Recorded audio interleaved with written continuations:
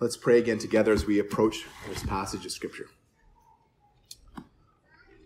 Almighty God, as we approach you in prayer to consider a passage that we're going to consider prayer and what prayer is, and more than that, far more than that, who we are praying to. Lord, we pray that you would help us to be faithful prayers.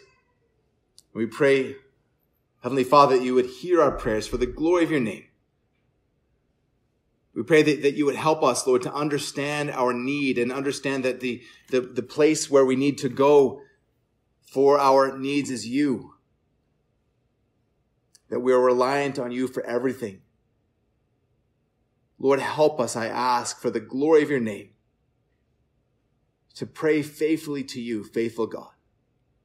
We ask this in the strong name of our Lord and Savior, Jesus Christ. Amen. I ask you, please stand with me out of reverence for the word of our Lord as we consider a passage for this morning. We're continuing our series in the book of Luke, and this morning we're going to be looking at Luke chapter 18, 1-8. Luke 18, 1-8. And he told them a parable to the effect that they ought always to pray and not lose heart. He said, in a certain city there was a judge who neither feared God nor respected man. And there was a widow in that city who kept coming to him and saying, give me justice against my adversary.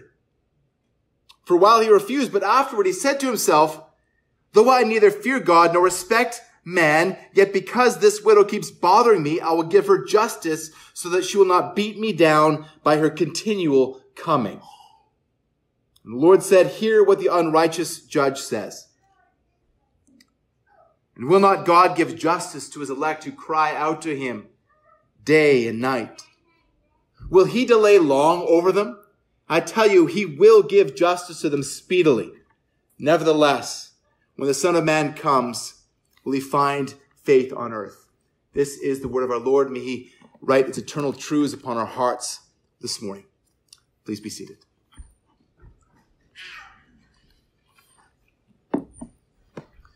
Martin Lloyd-Jones declared, prayer is beyond question the highest activity of the human soul. Man is at his greatest and highest when, upon his knees, he comes face to face with God. And therefore, it is at the same time the ultimate test of a man's true spiritual condition. A man discovers the real condition of his spiritual life when he examines himself in private, when he's alone with God. Similarly, what John Owen said of ministers is true of us all. What we are on our knees in secret before God Almighty, that we are and no more. I hope you would agree that prayer is the highest activity that you can engage in. But what does your prayer life say about you? What does it say about your faith? What does it say about your perspective of who God is?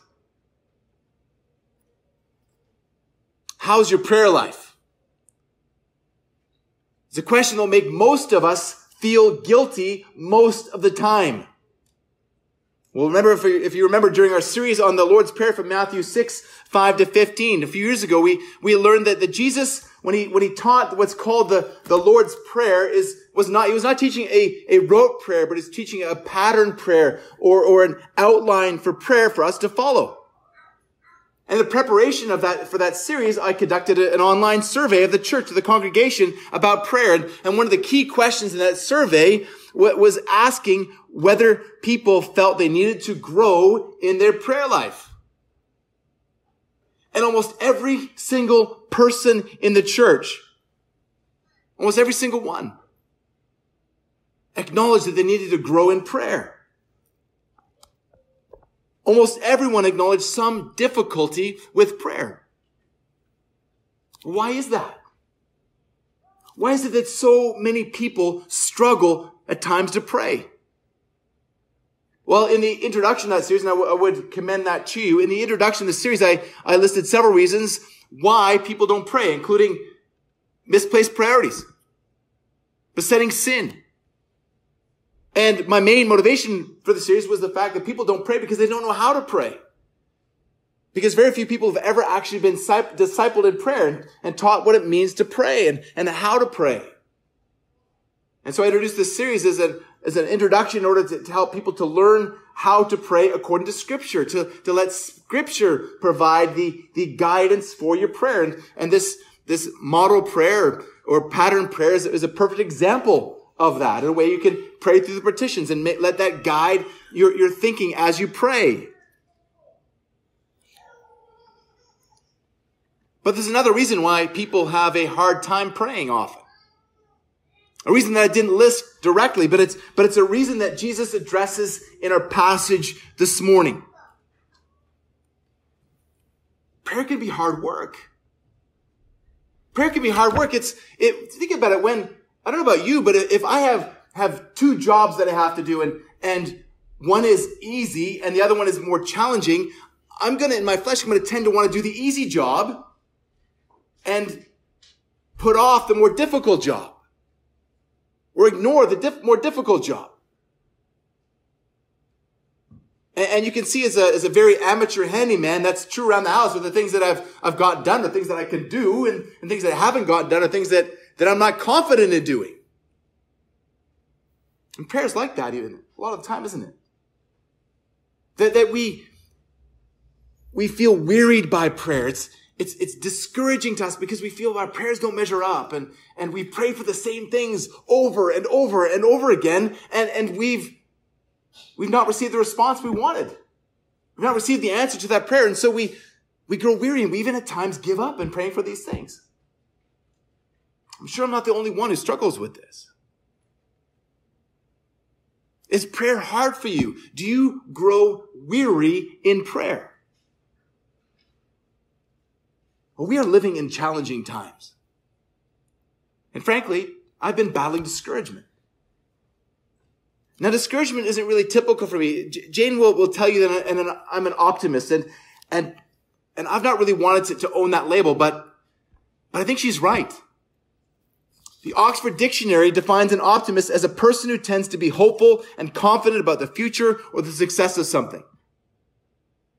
And as a philosophy, it describes a person who believes that this world is the best of all possible worlds, or that good must ultimately prevail over evil. This is a philosophy that was really encapsulated and crystallized by German Christian philosopher Leibniz, and he was known as a philosophical optimist. And I think I'm generally a philosophical optimist. I usually try to focus on what's going right. But at the moment, it just seems like there's so much going wrong. And there are fewer things that are going right for me to focus on. Our community is inundated, has been inundated for the past month with fires burning all around us. But even worse, many homes have been destroyed. And many more homes are in danger. We're being bombarded with news about COVID-19 and the vaccine effectiveness and vaccine dangers. But even worse, many churches have been split over differing perspectives on how to respond to COVID. It's very grievous to me. It breaks my heart. Immorality is being celebrated by our culture, but even worse, local churches are being targeted. And add all of this to the ongoing battles with sin that we face in the church. Now, there are victories. There are glorious victories when I see people walking in repentance and faith. You know who you are. But lately it's been harder for me to see. And I tell you this because I know that I'm not alone. I tell you this because I know I'm not the only one that is struggling with discouragement, that is battling discouragement.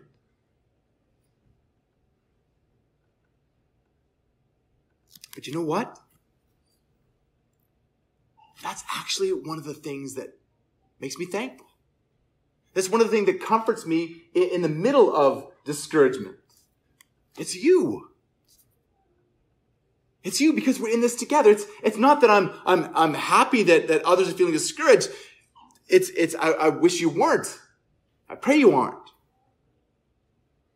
But the fact that we're together in this, the fact that we're together in the fight is an encouragement to my heart. Now, as a pastor, I have one of the greatest privileges out there of being able to study the Word of God and to be able to proclaim the Word of God on Sundays and to spend my week talking to others about the Word of God. Now, all of us get to do that to a degree, but I get paid for it. It's almost criminal. And I have found great comfort and great hope in study of this passage. In fact, Jane will tell you that I was different. My heart was different when I came home from my study yesterday evening than it was when I started the day. And even as I began the day, I was already being encouraged by my own prayer and by what Luke shared with us from in the men's prayer meeting. But it's the Word of God that brought comfort. And the Word of God, I trust, will be a comfort to your heart today. That's been my earnest prayer for all of us as a church family, that we would draw comfort as we study this passage, Luke 18, 1-8 today. You're here because you love this church family. You're because you're committed to its unity and its purity. But we still battle with discouragement. This is a fallen world. We're going to face trials and tribulations. We're going to face trials and tribulations all the way until the Lord returns or takes us home. But brothers and sisters, Jesus has help for you and me in the parable of the persistent widow in Luke 18, 1-8. There's very real, very practical, tangible help in this passage for strugglers like you and me. In verse 1, Jesus tells us why Jesus told the disciples this parable. And he told them a parable to the effect that they ought always to pray and not lose heart. The meaning is right there. As 19th century commentator William Van Doren says, the author is his own interpreter. The key hangs at the door. Now, some parables are more challenging to interpret. But this one's easy because right here in verse 1, Luke tells us the meaning, and then later on, Jesus tells us the application. It's very clear. The message can be summed up like this. If the widow's persistent pleading for justice causes the unrighteous judge to help her, how much more will the prayers of the saints be answered by the righteous God? The key's right there. You just need to turn the lock, open the door, and walk right in and receive these blessings. Jesus here is arguing from the lesser to the greater. Jesus is saying that if the widow's persistence convinces an uncaring judge to help her, certainly we can go to the faithful God faithfully in prayer, confident that he will help us. Now, Jesus isn't saying here that when he says that we ought always to pray, he's not saying that we need to be constantly praying. You know, all the time walking around on our knees with our heads bowed. Rather, he's saying that we should be devoted to prayer. That our lives should be centered around prayer. That we should be in the regular habit of prayer as a habit of grace. Jesus is here encouraging us to pray and to draw encouragement from prayer. Jesus is encouraging us to diligently seek for what we need from God and to keep on seeking it, even if the answer to us seems delayed. We give up too easily. Remember, when we pray, we're not praying to a miser from whom we must pry the blessing out of his tightly clenched fist. No, we're praying to our Heavenly Father who is eager to answer our prayers.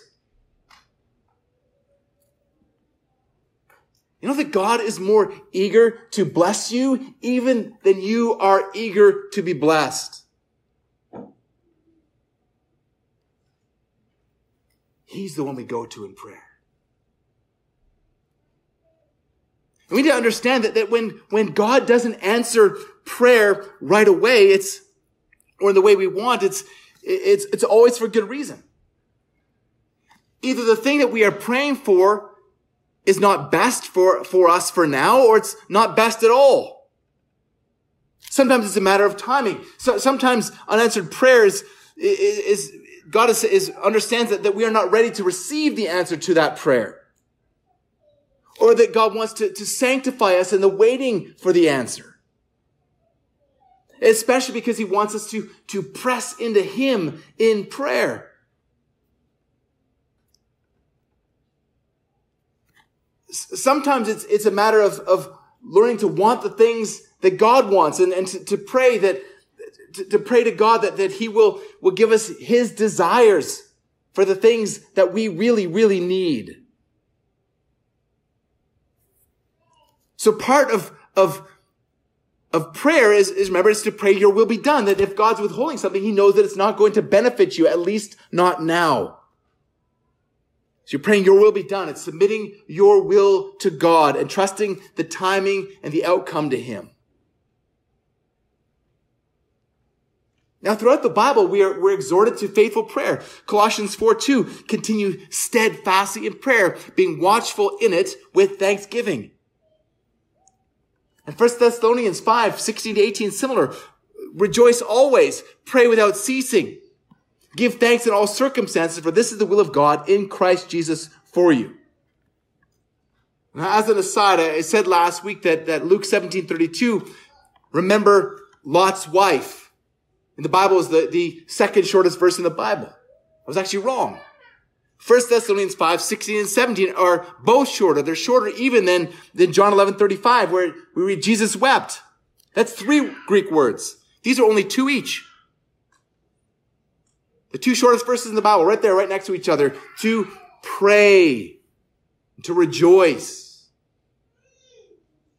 That's going to score you a few points in Bible trivia. But this section here in Luke 18:1-8 is tied closely to what you've just heard about the kingdom of Christ, about the return of Christ, and about the consummation, about the crowning of the king. From Luke 17:20-37. God's kingdom came, and God's kingdom will come. Until then, we must be faithful in prayer. Until the return of the king, we must continue praying, your kingdom come. Luke 17:20 performs an inclusio with Luke 18:8. The context here, verse 8, shows that the ultimate request is for God's justice in the Son to be granted in the Son of Man's return. Back in 1720, the Pharisees asked Jesus when the word of God would, or rather when the kingdom of God would come. And then in 18:18, Jesus says that when the Son of Man comes, will he find faith on the earth? Shows that this whole package from Luke 17:20 to Luke 18:8 go together. They belong together. The motivation to prayer is the suffering of the saints as they await the return of the Lord. Luke 21:36 is similar. In light of coming judgment, Jesus exhorts us, but stay awake at all times, praying that you may have strength to escape all these things that are going to take place and to stand before the Son of Man. But the temptation for us is to give up on prayer. In the face of suffering, as we await the consummation of the kingdom. Now this suffering, what we're seeing going on around us, the things that we prayed for earlier in the service, they might seem unique in our day, but if you know anything about church history, if you know anything about the background of what was taking place as as these scriptures were being written and what happened to the apostles, even what's recorded there for us in scripture. If you know anything about these things, you realize that is not new. Christians have been waiting for 2,000 years for the return of the Lord. And so in the face of trials, of the delay of the kingdom's consummation, don't give up on praying.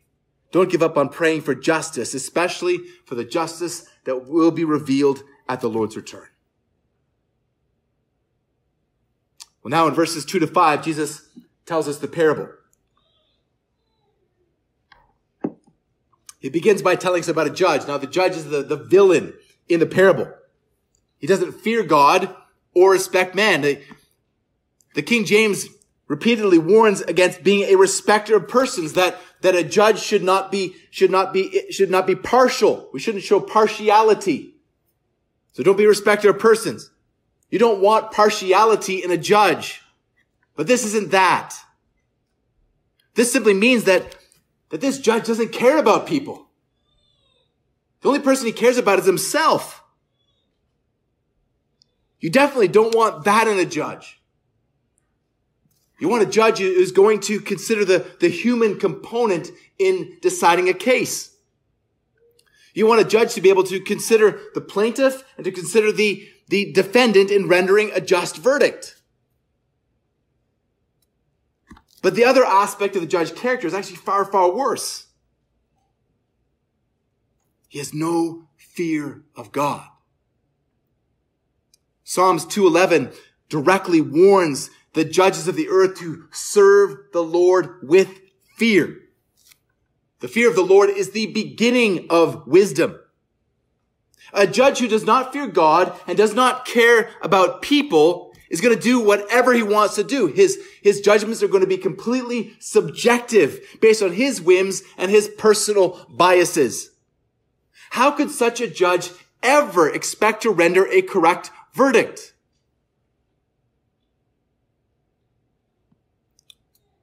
Would that God would raise up judges in this country, especially Supreme Court judges who fear the Lord and care about people. Well, next, Jesus introduces us to a widow. And in a sense, the widow is the hero or the heroine of the story.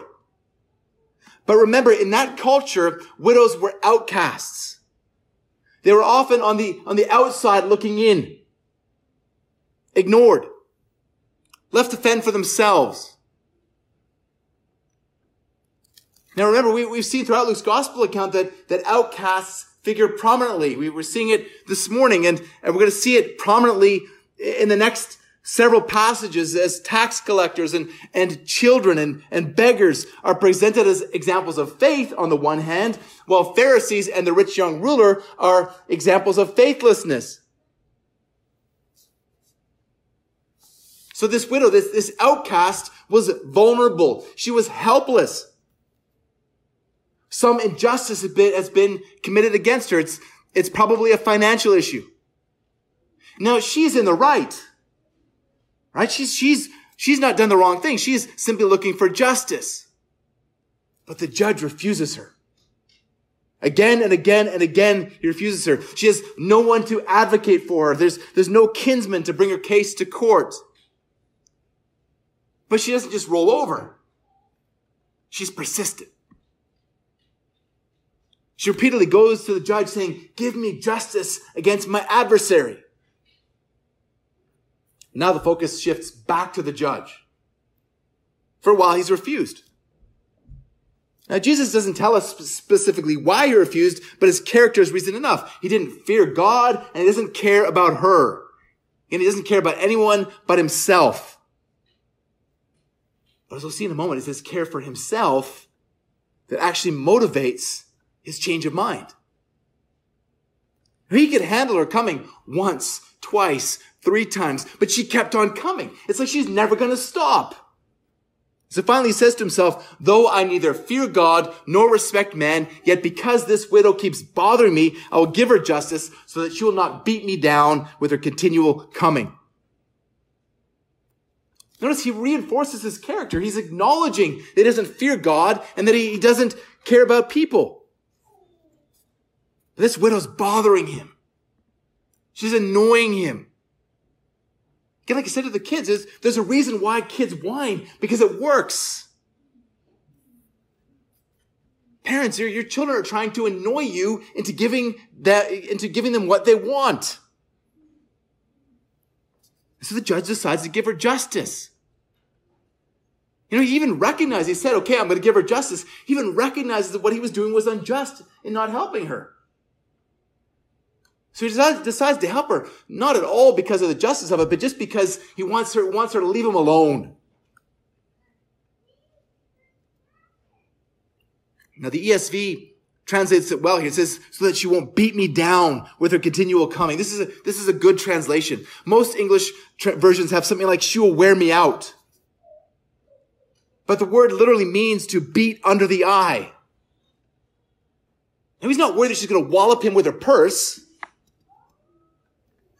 But that she's going to beat him down. Again, this is the reason that this is what some of the children do, that they're really good at beating their parents down with constant pressure.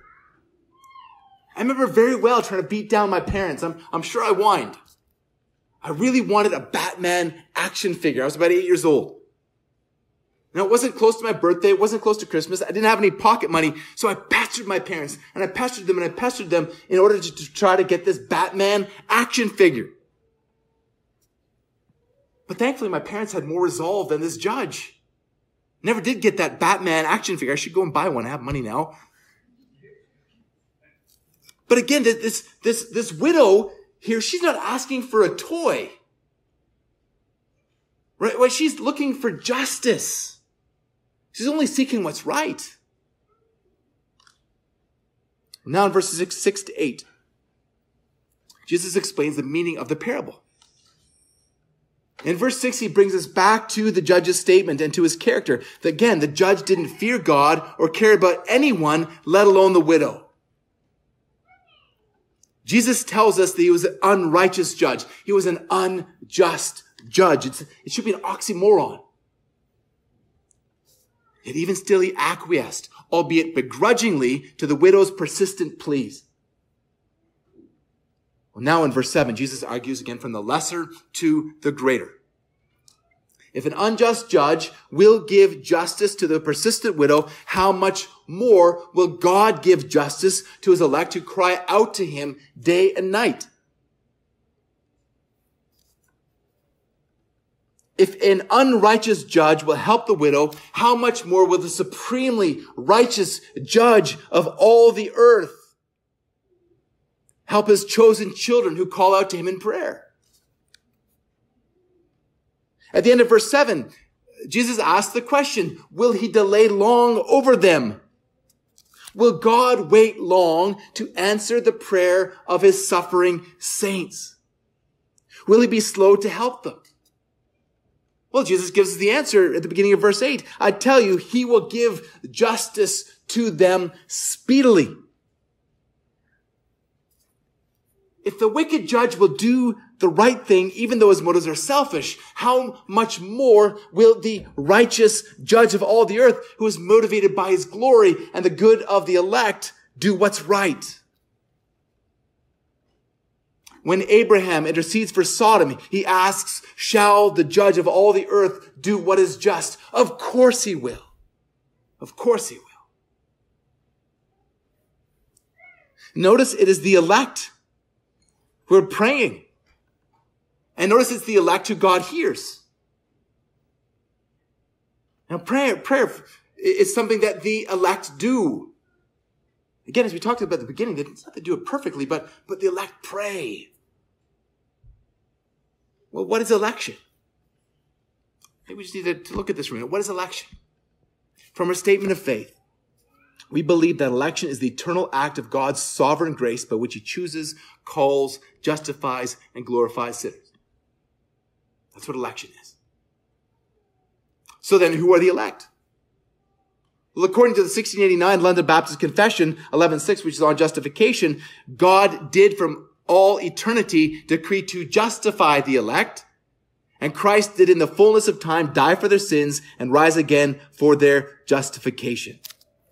So who are the elect? Brothers and sisters, that is you and me. We are the elect by God's sovereign grace. So call out to God, cry out to God in prayer, in confident prayer that he will hear you. God will hear you.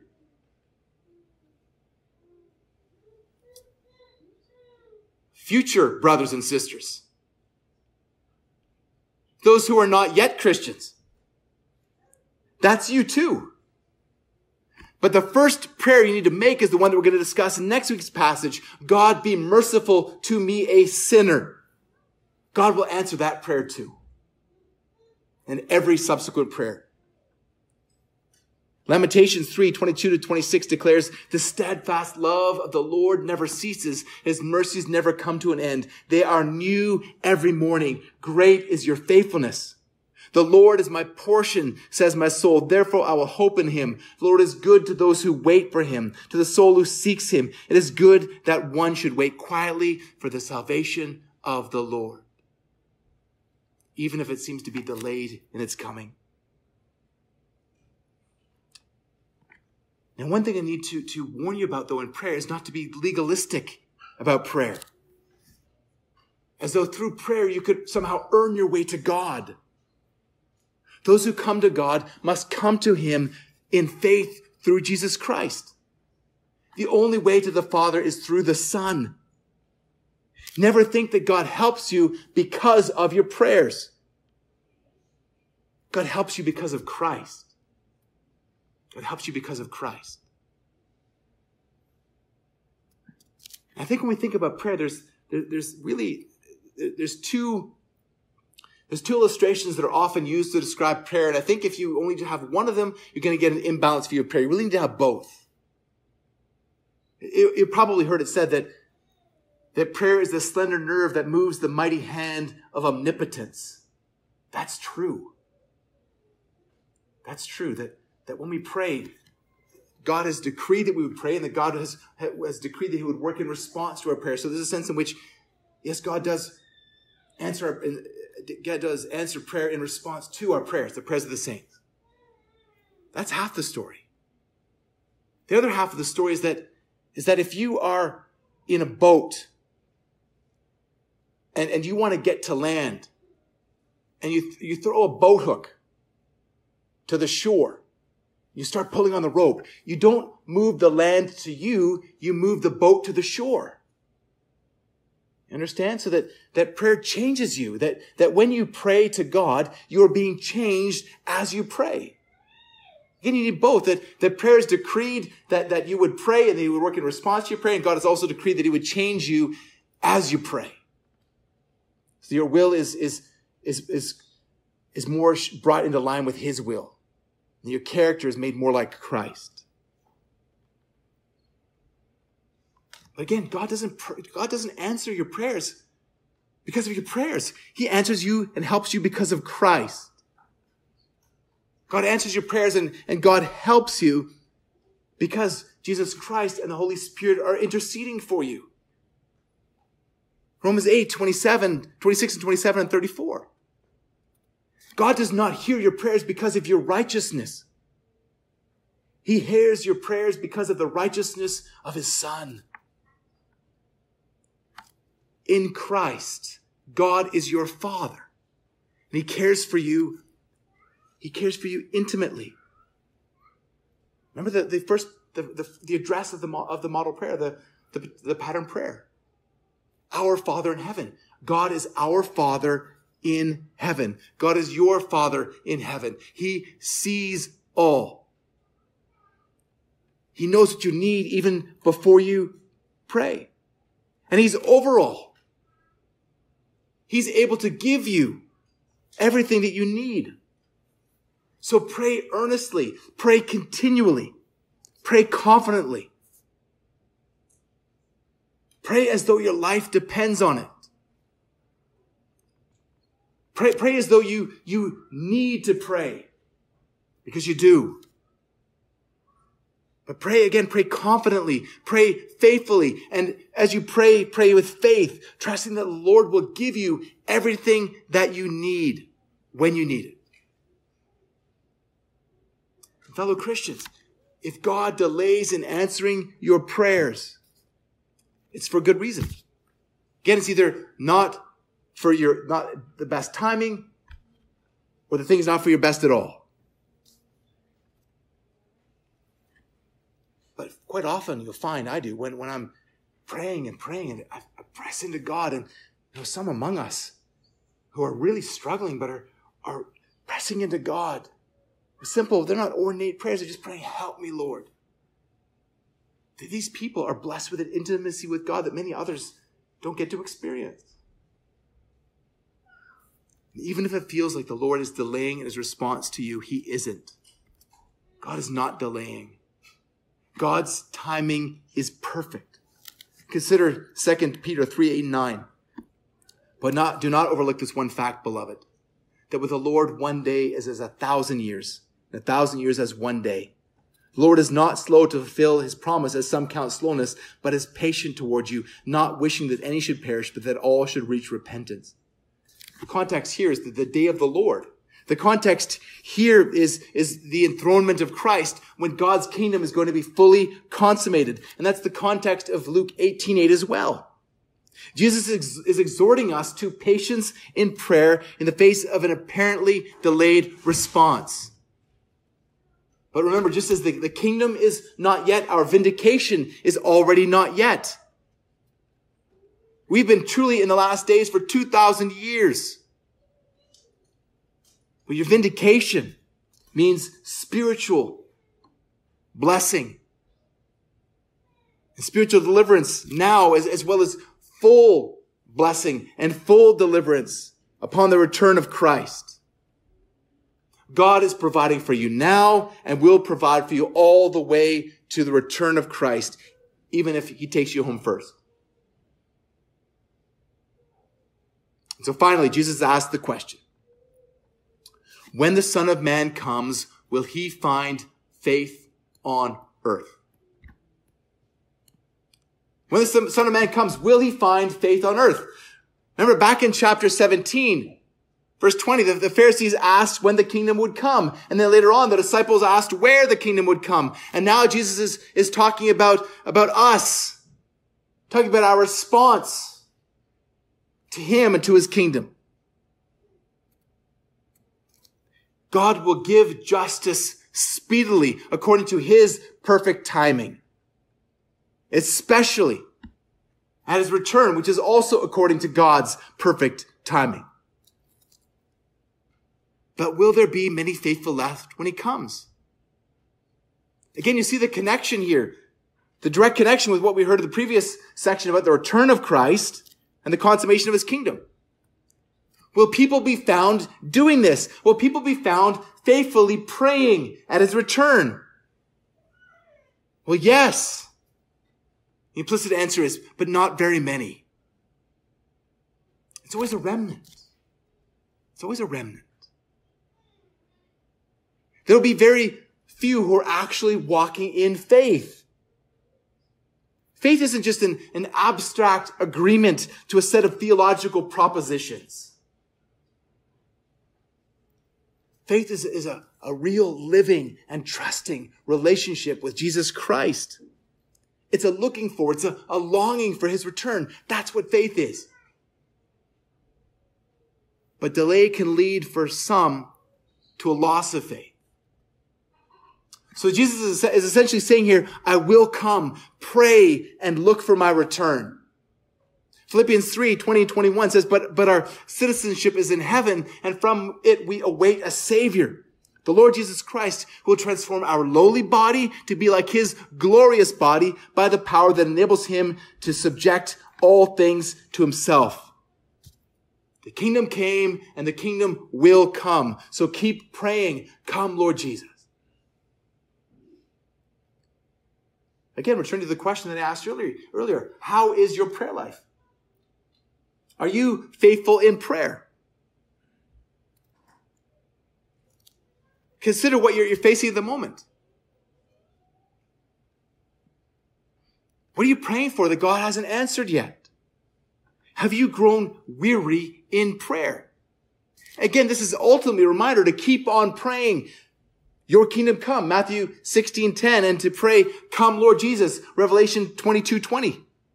But in the meanwhile, as you await the Lord's return, what else have you grown weary of praying for? Have you grown weary in praying to overcome that besetting sin? Have you grown weary in praying for the health and protection of your family? Have you grown weary in praying for the growth and the sanctification of the church? Have you grown weary in praying for God's justice? And I think in light of this passage, I think perhaps that one that is particularly in view here. Because remember, this widow has been praying for justice, and the unjust judge gives her justice, but God is going to give justice. He's going to vindicate his elect. Maybe you've been wronged by somebody. Maybe they've actually really, really done what's wrong. And they don't even acknowledge it. They don't even seem to care about it. But you see them prospering. Now, I don't know about you, but I am very sensitive to perceived injustice, especially when it's inflicted on me. And I know the temptation to try to become the judge and the jury and the executioner as well. That's what unforgiveness is. It's taking the matter out of the hands of the just judge and making ourselves, who are so often unjust, making ourselves the judge, the unjust judge.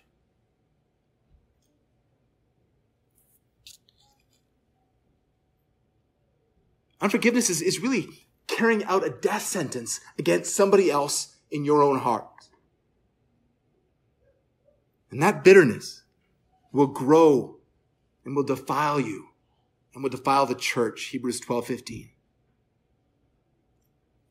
But instead, trust the righteous judge. He is sovereign. He is loving. He is wise. Leave it to him. Whatever that person or that group did to you, leave it to God. God will deal with it in his perfect timing. Don't judge the story by the middle. Time and truth go hand in hand. Justice will come. It may come at Christ's return, or it may come sooner, but it will come. You can trust God with your deepest hurts. Has somebody wronged you? Take it to the Lord. Take it to the just judge. Don't take it to another person so that you defile them with your bitterness. Take it to the Lord. And with that, then, I wonder, who have you given up praying for? Have you given up praying for the salvation of your family, your friends, your neighbors, your co-workers? Have you given up praying for your enemies? Do not grow weary in prayer, even for them. The church father Augustine wrote that this avenging of the righteous then we must understand to be that the wicked may perish. They may perish in two ways. Either by conversion to righteousness or by punishment having lost the opportunity for salvation. You see what he's saying there? That we can pray by adjusting. This here is speaking about unbelievers. That unbelievers, we can trust them to God's justice. That he will either punish their sin on their own heads, or he will punish them in Christ. As the Lord committed himself to the just judge, so must we. But it's true even for believers who wrong us. Because we can trust that Jesus Christ is the author and perfecter of their faith, even as he is of ours. We are not the Holy Spirit. We cannot make somebody repent. We can entrust people, even Christians who have harmed us or wronged us in some way. We can entrust them to God as well. Similarly, when Abraham Lincoln delivered a speech at the height of the American Civil War, I talked about this earlier, he spoke of those in the South as fellow human beings who were in error. And he was chastised by an elderly woman who was really staunchly for the union. He was chastised her because he did not see them as irreconcilable enemies who must be destroyed. But Lincoln is said to have replied, "Why, madam, do I not destroy my enemies when I make them my friends?" Pray for those who, for whatever reason, have made themselves your enemies. Or pray for those who have wronged you in any way, and trust them to the sovereign Lord, to the just judge. Don't grow weary in praying even for them.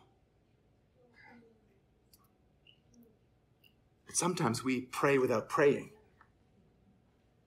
Sometimes we pray prayerless prayers. We're just going through the motions. We aren't really engaged in prayer. That's another sign of weariness in prayer. We're just talking to the ceiling. Other times we pray faithless prayers. We pray because we know we have to, but we don't really believe that God is going to answer us because we waited so long for the answer. Can you think of times, of things that you prayed for, maybe even for years?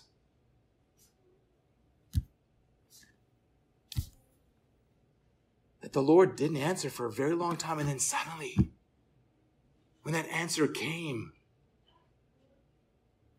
you rejoice. And you praise God, and you even praise God for his omniscience.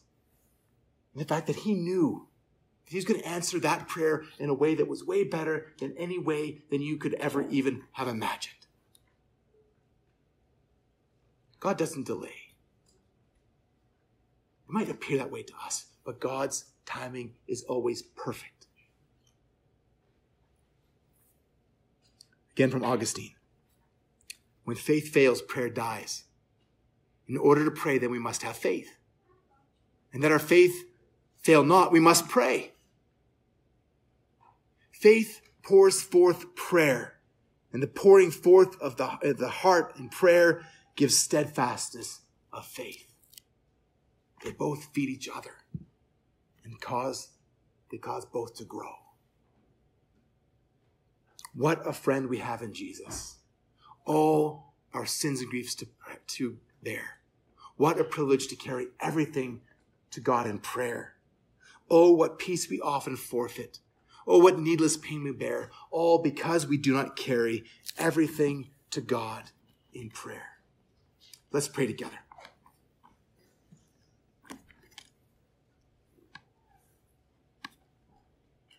Heavenly Father, we praise you for prayer.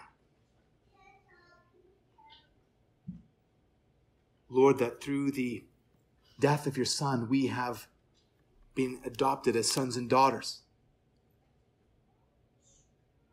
As his death was imputed to us, and as our sin was imputed to him, as his righteousness, all of his obedience, was credited to our account, and as in him we have been granted the righteousness of God.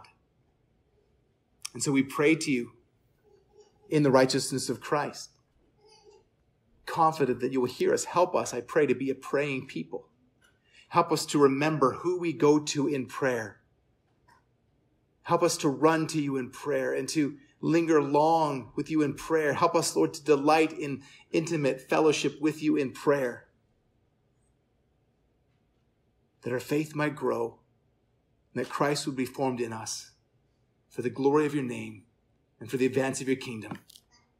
We pray, Lord Jesus, that you would come, that you would return, and that every knee would bow and every tongue confess that you are Lord to the glory of God the Father, and that your church would be vindicated fully and finally for all eternity. We pray these things in Jesus' name and for Jesus' sake. Amen.